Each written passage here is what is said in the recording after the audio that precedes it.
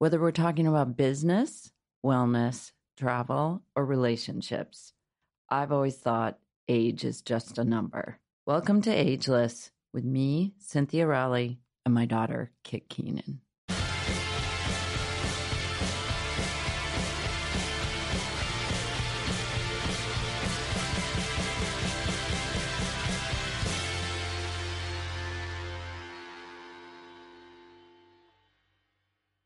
Hi guys, jumping in here super quickly.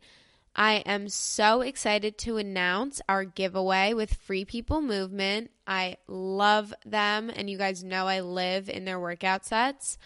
So there will be 3 winners, and they'll each be awarded a $250 credit to Free People Movement. All you have to do is subscribe and rate Ageless on Apple Podcasts. Follow me, my mom, and Free People Movement on Instagram, and comment on my latest post. All right, now into the episode.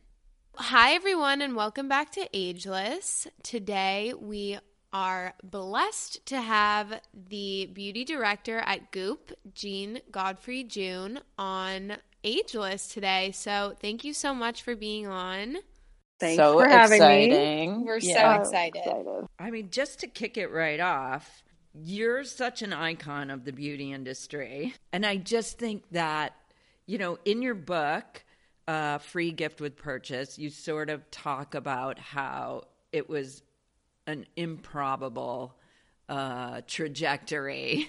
And, you know, a little bit about your childhood, which I can totally relate to. But, yeah, just tell us a little bit about that and your journey, and you know how you got to be where you are now. I always loved writing. That was my interest. And beauty, I mean, everyone's interested in beauty and that they like, you know, beautiful things. I think that's just sort of a human trait that people are attracted to varying degrees to beautiful things, and what makes a person beautiful or not. You know, there's so many ingredients. It's definitely not just a, you know, blush shade or something. But I wasn't interested in makeup particularly any more than anybody else, or beauty. You know, I just wanted not to break out and to look cute.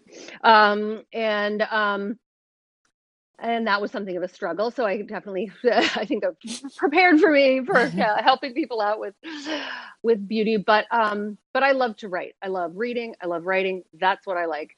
And I dreamed, I mean, very early on about working in a magazine. And I loved magazines. And magazines, I came from a very sort of, my family was kind of cut off from the culture at large, to some degree. My parents were scientists, and so magazines, you know, I'd see, like, you know, I'd get, like, my family would get Newsweek, you know, and I'd be like, oh my God, these are the other people, you know, and I was super excited to sort of like join the culture in some way. And so magazines to me were just magical. And like when I was a teenager, I read every fashion magazine. I loved fashion. I loved, you know, and I always skipped over the beauty articles, to be honest, because beauty articles for a very long time in women's magazines were kind of in a different voice than the rest of the magazine. And they were just kind of a list of like, here's some advertisers that have lipstick, you know.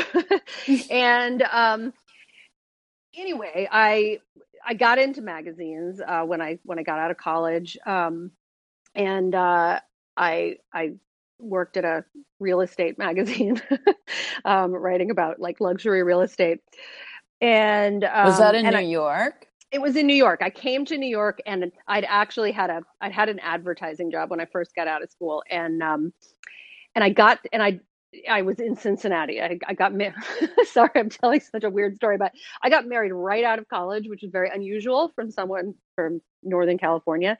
Wow. And we moved to Cincinnati, and my whole, like, everyone in Palo Alto, where I'm from, was just like, "You're what? You're getting married and moving to Ohio? Like, what?"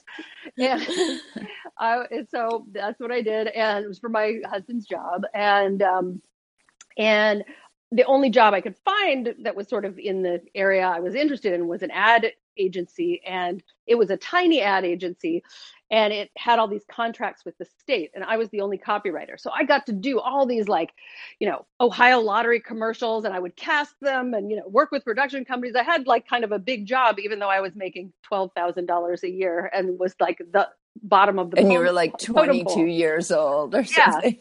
Yeah. And so when I got to New York, I think I was 22 when I got to New York, maybe 21.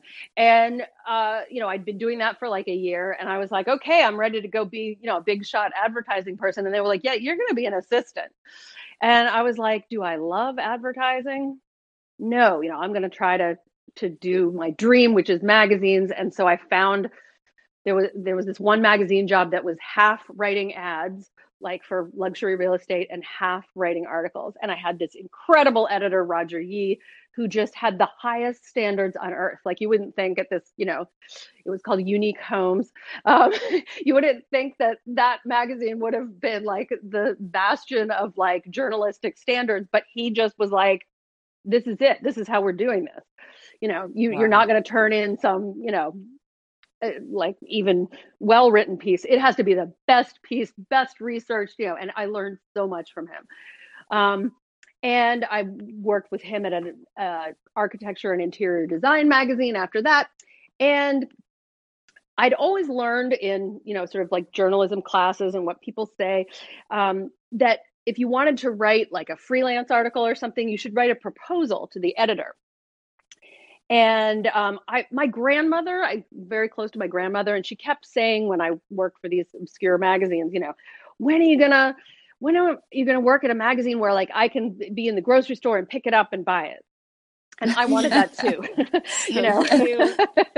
and I wanted that also. Like, I had written, fictional short stories about, all kinds of fashion magazine drama and stuff. I just loved the whole concept of a magazine and a magazine person and a fashion person.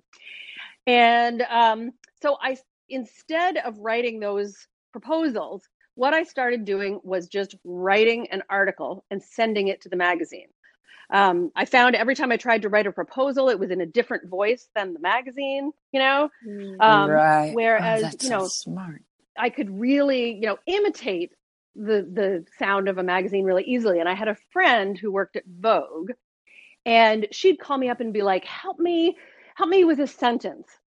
And, I'd parody what a Vogue sentence would sound like. And then a couple months later, I'd see it in the magazine, and it was so exciting. It didn't even have my name on it. It thrilled me to death. And so I started writing these articles, and I got a piece in Travel and Leisure. I got a piece in New York Magazine. Where I literally just sent the piece to the editor. It just saves everybody a whole bunch of time, like doing the thing. If you're like, that I want is this. So genius. It's like, then who's going to be like, no, thanks. Yeah. Yeah. Plus now the feeding the content machine is so, everybody needs so much content. Yeah. And how could you turn that down?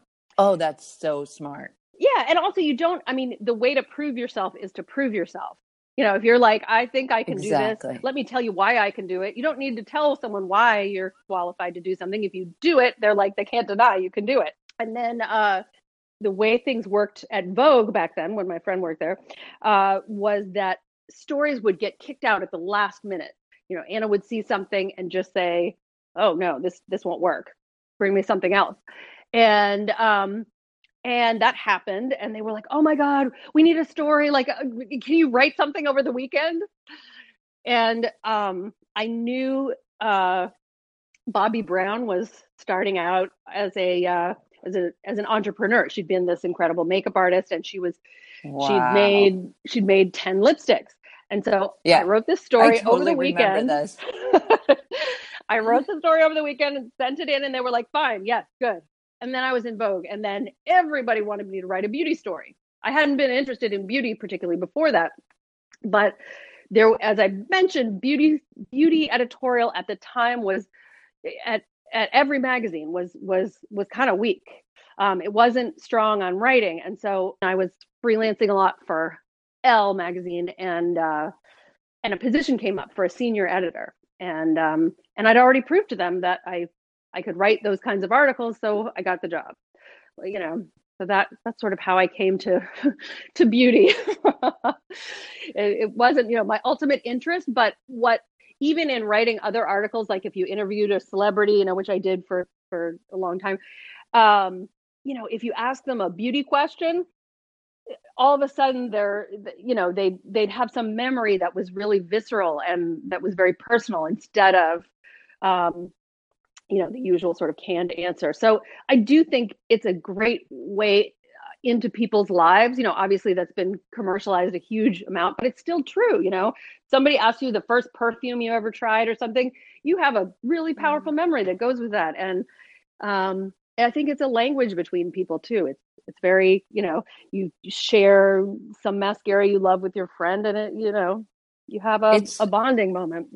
It's really true. Like, how many times have I been, like, you meet someone new and you either talk about, I think at a certain age, like, you're either talking about beauty or, and then maybe you throw in some fertility or something. Like, that's part of it too. Like, there's women get together and beauty and sex is kind of like that's what is the icebreaker. Connecting force. Yeah, for sure.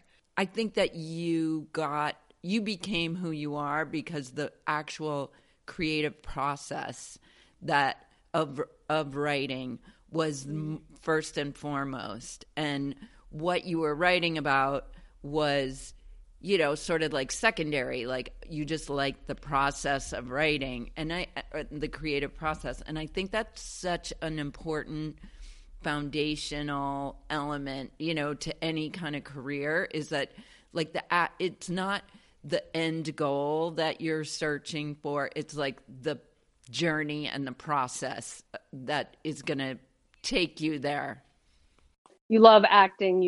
It's not like I want to have 10 million followers on Instagram, you know, like it's, yeah, it's sort of, you know, you unless like what you love is doing Instagram, you know, but like yeah, I agree. Yeah. I mean, for me, I know fashion was like an accident, you know. I just liked making things, grew up in, you know, like family. My dad is actually a chemist. Oh, you're kidding. Science. My dad's a biologist. Yeah, it's That's so funny. Yeah, it's so funny. And I wasn't allowed like sugary cereal, and we really? were like, oh, you read my cereal story? It's seriously, I was like, it's my entire childhood. Like, I remember begging, please, can we have store-bought cookies? Like, we just wanted Chips Ahoy or Oreos. Oh my God. Like, white bread. I was friends with this girl just because she had Pringles at her house. I remember I was like, you know, just dying for anything normal and a little bit, you know, not so healthy. I was so excited by like, you know, cereal, commercial cereal, that I was at my cousin's and they were the opposite, and they had every kind of Fruit Loop, every kind of everything. And I was kind of like, oh my God, you know, there's so many choices. It was that, you know, Malcolm Gladwell paradox of choice where you have too many options. Yeah. So I finally picked one and I poured in the bowl and everyone's kind of staring at me. And I was like, why are they staring at me? Oh, well, I don't care. I'm going to get this cereal. I'm so excited.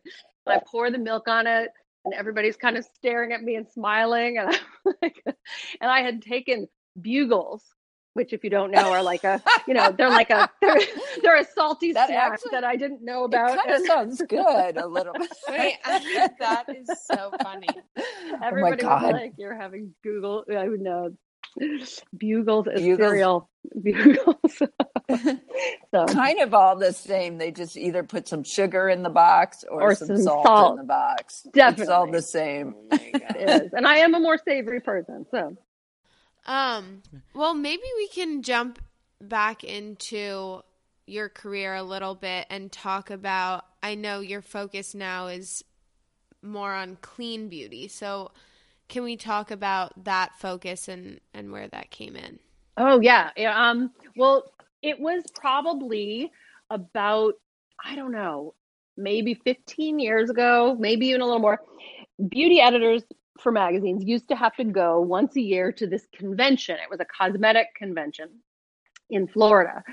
And it was called, it's called PCPC. I don't know exactly what it stands for. I'm horrible. Personal Care Products Council. That's what it stands for. And I believe it still happens. But anyway, we would go down, we'd go with our publishers and sort of, because all the beauty companies were there who are advertisers that, support the magazine, we would go down with our publishers and sort of give presentations about the magazine to every different cosmetic company that was down there. And meanwhile, those cosmetic companies were having meetings, which we weren't really part of, and that was fine. And then one year, a very big personal care and beauty product company that was our largest advertiser at the time, I was working at Condé Nast, they called all the beauty editors and said, you need to go to this meeting. It's really important, and we're going to be taking names. We are your all biggest advertisers, so you better go to this meeting. So we went. And we're kind of all seated in one spot in the meeting. And the president of that company gave this speech. And at one point, he turned to us and started speaking directly to us and said, beauty products are safe. And they're, as journalists, it's your job to report that. And of course, none of us, including me, had ever considered that beauty products weren't safe. It was the dumbest PR move ever on the part of these people, because it raised this question in our minds that had never been there. I had never considered beauty products having an issue with them for anything. And so when I remember I got back, and that was sort of a large beauty and personal care company. And then when we got back from that meeting, I remember a friend and I another beauty editor, Jane Larkworthy, we had lunch with the president of a luxury beauty company. And so we were like, hey, you don't use toxic ingredients like this guy is saying that, and he was like, oh, you can't make beauty, this is how we make beauty products. It's in such small amounts that it doesn't matter. But it was basically the same story, and, Whoa. And we were kind of like, well, what about Burt's Bees or Weleda? Because we knew those things didn't have a lot of the preservatives and things. And the guy just didn't have an answer. He's just kind of like, well, that's not our model and it's never going to change. And so ever since then, I was working at Lucky at that point, and I was reporting on every kind of beauty product, and I love beauty products. I definitely paid attention when something came out that was, at the time there wasn't even the word clean. It was it was natural, it was organic, and it's very hard to sort through those terms and understand. And I did not have a huge understanding of it, but I'd be amazed when I remember Josie Maran came out with an oil, and I was like, whoa, that's fantastic, and I would promote those just because I felt like I want the beauty industry to move in this direction. I want to be able to use things that I don't feel funny about, It's not even oh, I'm going to use this lipstick and I'm going to get cancer. It's why wouldn't I want to be this is good for me? So I was always interested in that angle, and I couldn't pursue it, too intensively while I was at a magazine that was covering everything. But then when Lucky closed, and it was the first casualty of the sort of downturn in magazines, and it was really hard. I freelanced and stuff for 9 months, and an old colleague from Lucky, Elise Lunan, called me and was like, oh, would you want to work for Goop? And I'm like, yeah, so, of course I would. And as I learned about the positioning of Goop, Gwyneth's position is really what at the time seemed so strict to me. She had, her journey had been, her father had cancer, and it sort of woke her up to the potential toxins in food, in the environment. And then, she found out about a lot of the toxins they use in conventional beauty products, and was like, okay, I'm not doing this anymore. I'm going to change. And so she wanted Goop to reflect that and to only sell things that we felt were as safe as they could be, and didn't include, when the beauty industry's the dose makes the poison argument is always like, well, there are these potentially toxic ingredients, but you're getting so little of them that it doesn't matter. If you drank too much water, you'd die also. But the amount of those chemicals that we end up being exposed to, over a lifetime, or even over just a day, and how many different products do we use, can be, significant. And why worry about that when there are alternatives? Why be like, oh, is this bad? Should I not be using this? You want to be like, I don't have to think about this. I feel good about it. And when I started, I was like, oh my God, there's like 3 brands that fit our, that meet our standards. How am I going to create, enough content where I'm just talking about things that meet these standards? But it was a great time in the industry, and, in very short order, there have been many, many companies, and they've taken, conventional technology, but just used, non-toxic ingredients. And, it's been an explosion of like, you can now, get anything you want, in my opinion, that you would find in a conventional beauty brand, you can get it in clean. And it's exploded now. It's a section in Sephora, and it's become, and that was Gwyneth's goal, to some degree, was to just make beauty safer in general. And it is moving in that direction. So it's been exciting to be part of it. And I was in the beginning just like, oh my God, how am I going to write enough stories to be vaguely entertaining with like a few brands? But it really did explode. Now it's such a whole like world now. Yeah, and I think that everything that's happening as a lifestyle, everything is supporting that. So I know you mentioned the food industry and labeling in the food industry, and I think that the beauty industry is sort of similar, where there's a lot of greenwashing going on. So maybe you can talk about like a little bit about labeling and what we should be looking for. I mean, the easiest route is to find a retailer you trust, whether it's us, it's Credo, it's Verlaine, it's within Sephora there's a clean section. That's sort of, unless you're the kind of person that goes through the grocery store and is like, I'm looking for X ingredient, it's really hard. And you'll realize how hard if you do this. If you look on the back of any label and you see the word fragrance, which it will be in skin cream, it'll be in body wash, it'll be in anything, and not just perfumed product. But if you see fragrance or parfum, there's a loophole in the beauty industry that's from a long time ago, when it wasn't possible to imitate someone's scent just by, smelling it, which they now can do very easily. But in the old days, you wanted to keep your fragrance formula secret.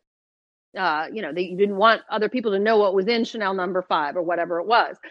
And so there's a law that you can put any ingredient you want underneath the ingredient fragrance. Oh and my God. Oh my God. So like, say you're looking for something. Really? Well, yes. Yeah. I mean, it's not a maybe. This is definitely true. And so like, say you're looking for something that's paraben free. And it doesn't say paraben free on the label, but you look at the back and you don't see anything ending in paraben. You think, okay, paraben free.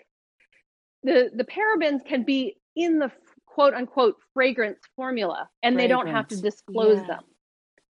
It's the natural flavoring. Mm-hmm. On the back of food packages, when it says natural flavoring, that could be literally anything. Yeah. It's the beauty product version of that. Yeah. That is insane. And the Environmental Working Group, which covers a lot of different kind of categories, but beauty, they're a great resource if you want to check them out, ewg.org. They estimate, they've done studies that there have been up to 3,000 ingredients under just fragrance in particular products. No. 3,000.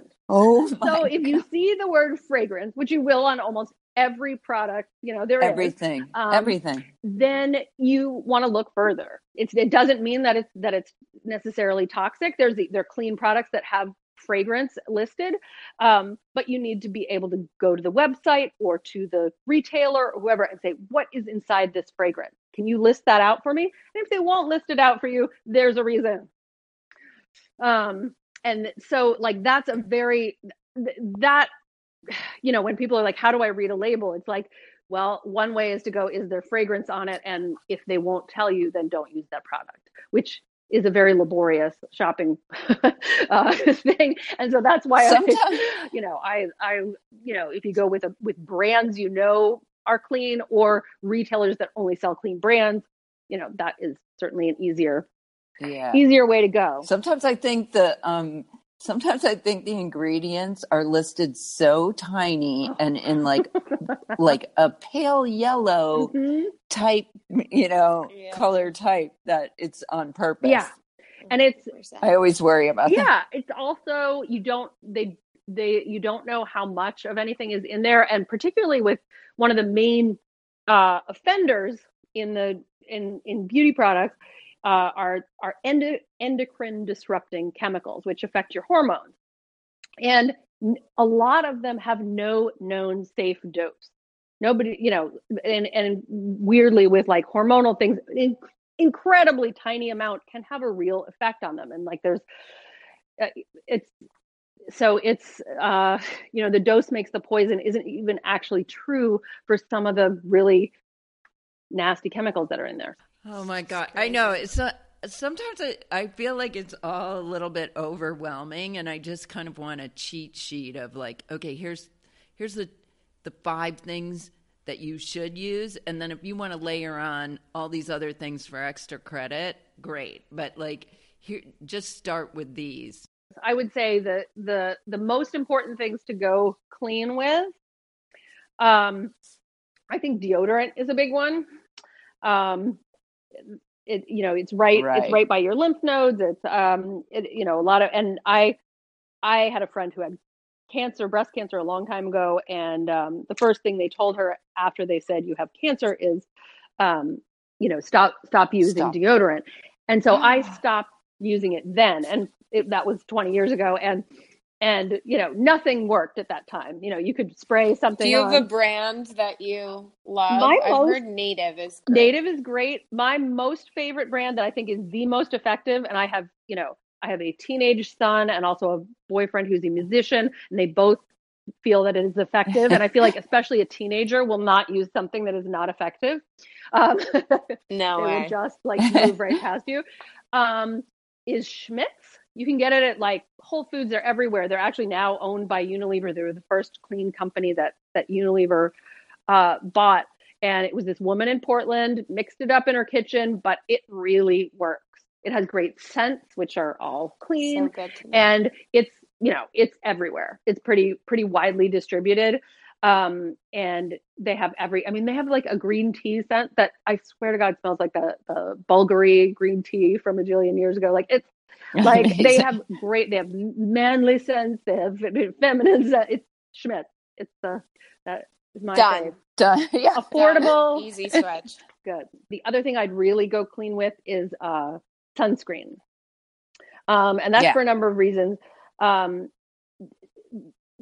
of the most irritating chemicals in the beauty industry are chemical sunscreens. And there's 2 kinds of sunscreens. Chemical sunscreens, which work by, they absorb the UV light that hits your skin. And then mineral sunscreens sit like a layer on the top. So they're almost like a shirt. And the minerals are not only inert, they're what they're what they use to make baby bottom cream. Like they're very soothing. Whereas the chemical sunscreens are irritating to skin, and a lot of skin allergies and things come from that. But also, if you think about, especially one of the main reasons people wear sunscreen, certainly on a daily basis, is to combat aging. The signs of aging, and sun damage, to combat sun damage. And people talk about, inflammation and irritation being the root of all aging and disease, and you're putting something Exactly. daily on your skin that's a known irritant, seems like the opposite of what you should be doing. And so Right. with clean sunscreen, you're putting something on your skin that's actually soothing it, not irritating it. And then on top of that, chemical sunscreens, have been banned in Hawaii and in, this I'm sure is close to your heart, surfing, like the, and I think in a couple places in the Caribbean, it's been banned because it kills coral, Exactly. And if you think about how much sunscreen actually gets in the ocean, it's got to be a pretty not that big amount, compared to the ocean, yet it's killing coral. So what is it doing on your skin? Well, that's like, Ageless is the name of our podcast. So we think about that a lot, reversing and preventing, I guess, because we do spend a lot of time, both of us, in the ocean and at the beach. Sort of like smoking. When you start wearing sunscreen every day, your skin doesn't have to spend as much energy defending itself. And so it goes into repair mode. Oh, so do you think? So you think it's actually like it's possible to sort of reverse some of the aging that's happening? I'm not a doctor. I've not done. I've done no studies, but I certainly anybody. There are people who've had one hand that they wore sunscreen on and one hand that they didn't for most of their adult life, and it was a big difference.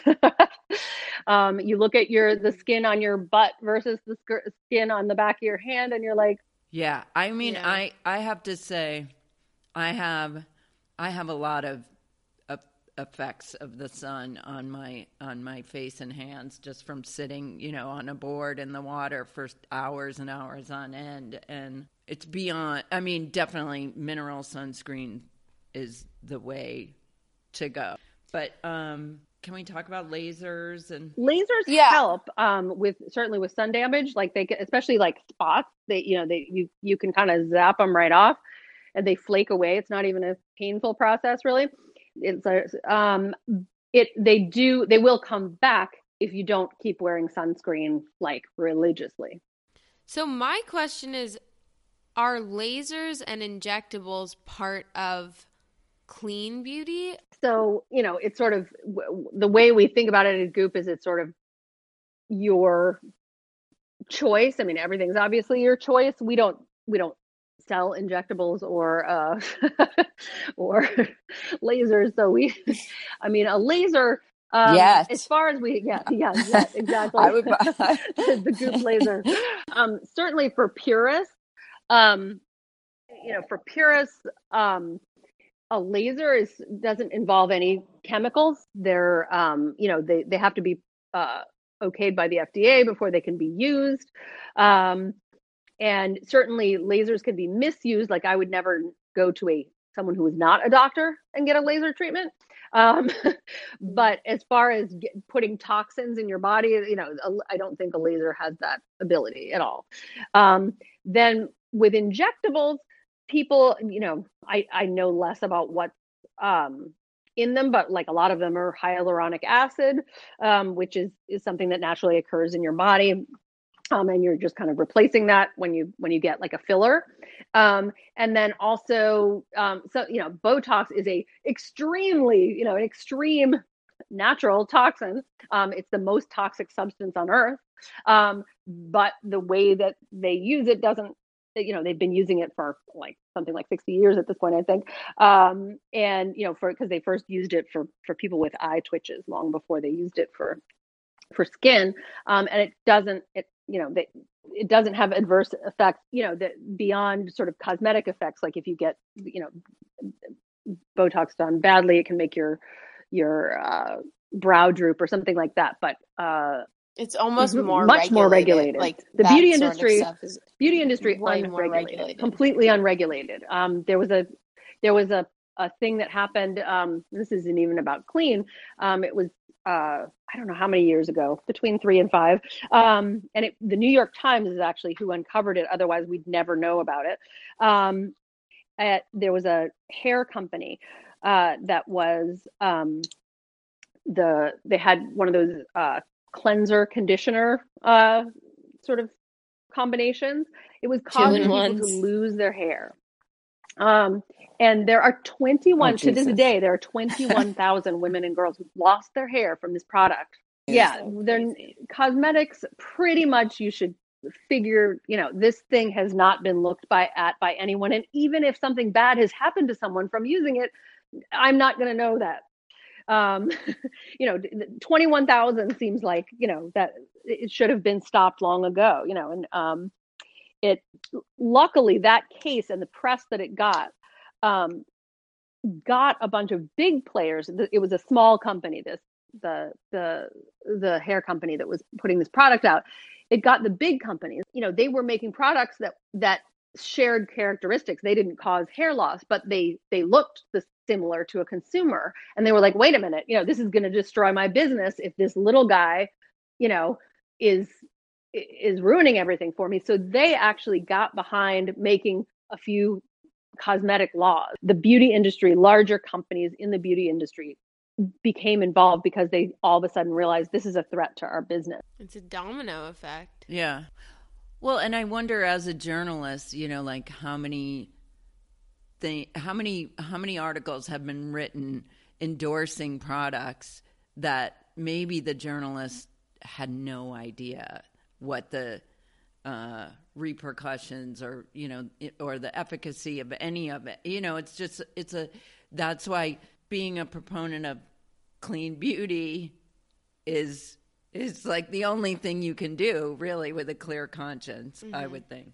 Especially now, it's very easy. It used to be like, oh, I love purple eyeshadow that's really sparkly, and I can only get that, by, in a conventional company. And that's no longer true. You can get an amazing, like super dramatic red lip. You can get a fabulous body wash that smells amazing and feels amazing and foams. And you didn't used to be able to get all those things.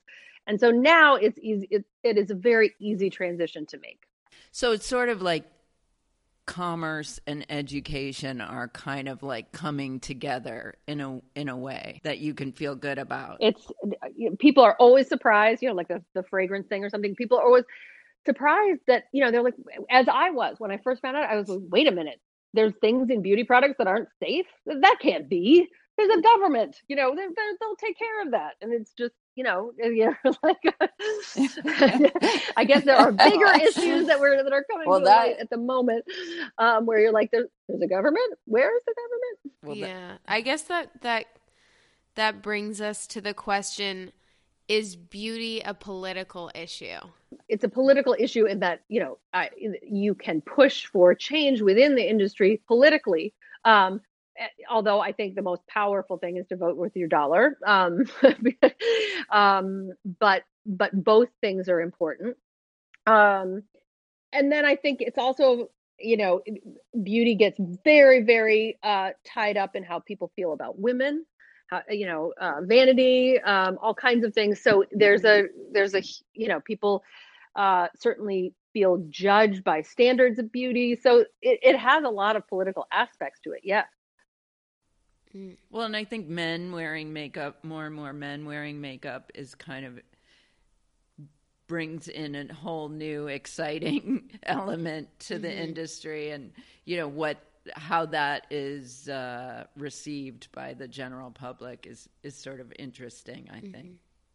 One other issue that maybe we can touch on is clean beauty has a sort of tone to it that maybe it's more expensive or less accessible.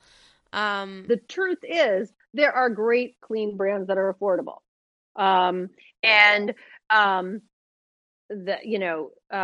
Like one of my all-time original favorite, but like one of my very favorite products on earth ever is Weleda Skin Food.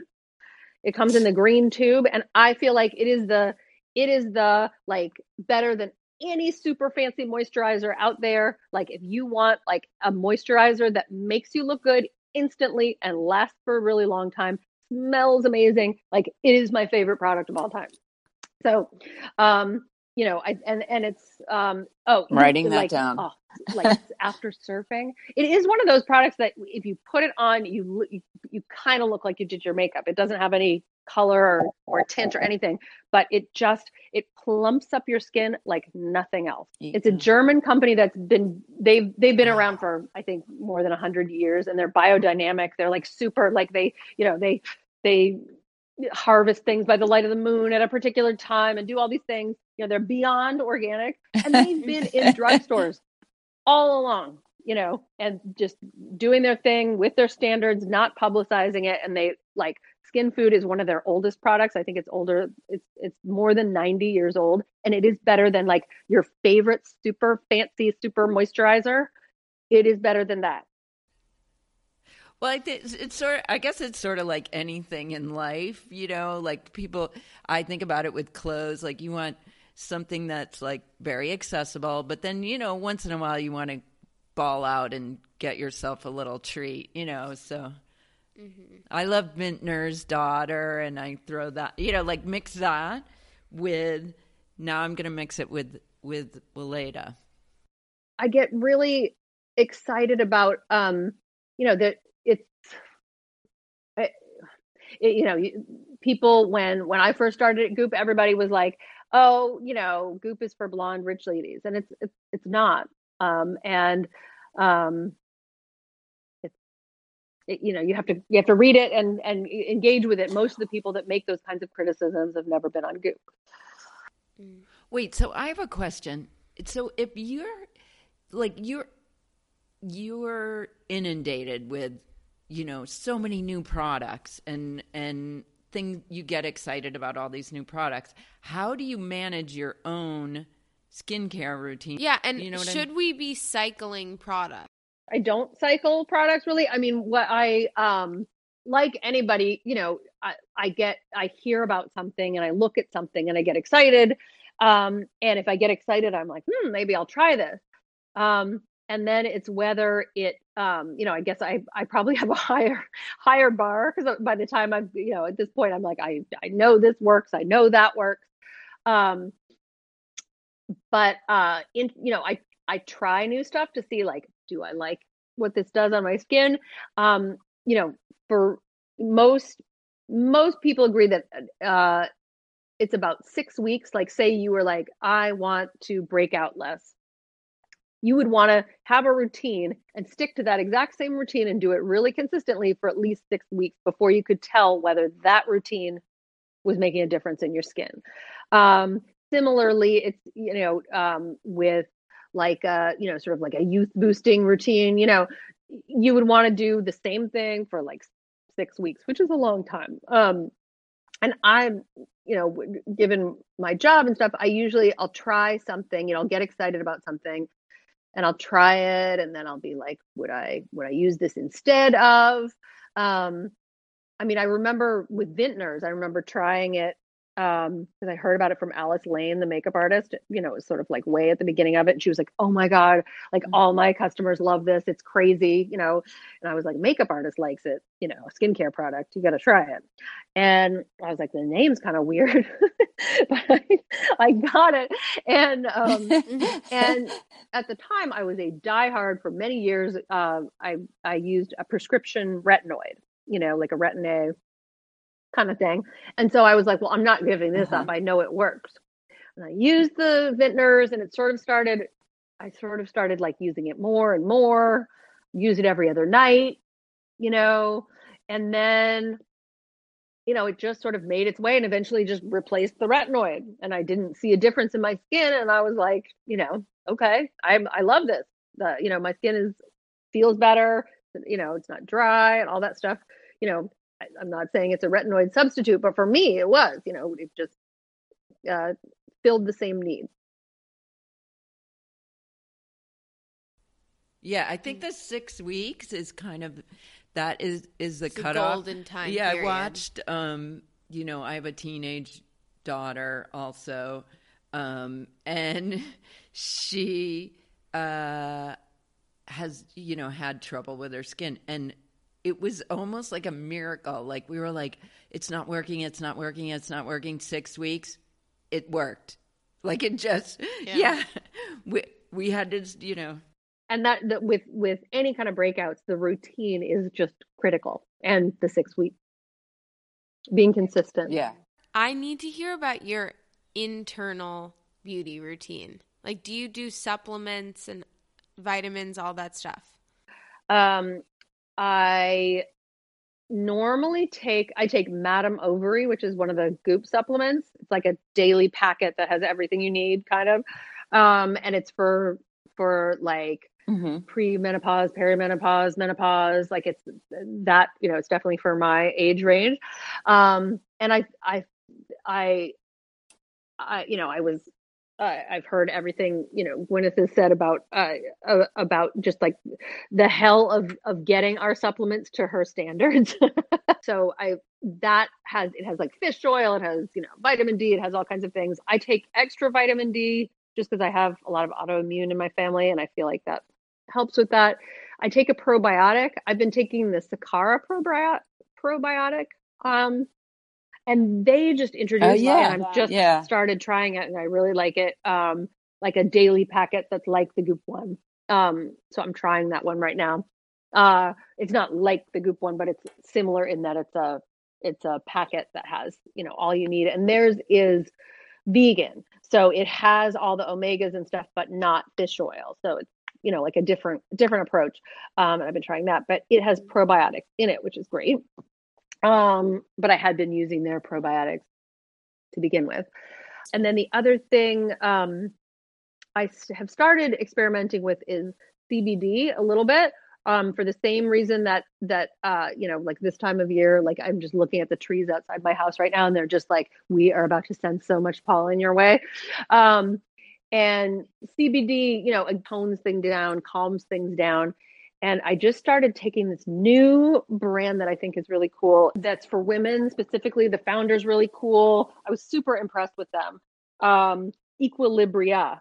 No, it's so good. Well, Kit and I both take CBD like gummies at night to sleep, and we do the Charlotte's Web brand is amazing, or Lord Jones is awesome. Lord Jones. They have the extra strength pills like for pain. And I had to have an emergency, what's it called? Root canal. And I came home and I was like, okay, this will be the test. Oh, yeah. We'll see if this actually works for pain, because this is pain. And I took 2 of them, and I'm not kidding. I did not feel the pain of the emergency root canal, like, that I had just had. So I am convinced by Lord Jones for sure.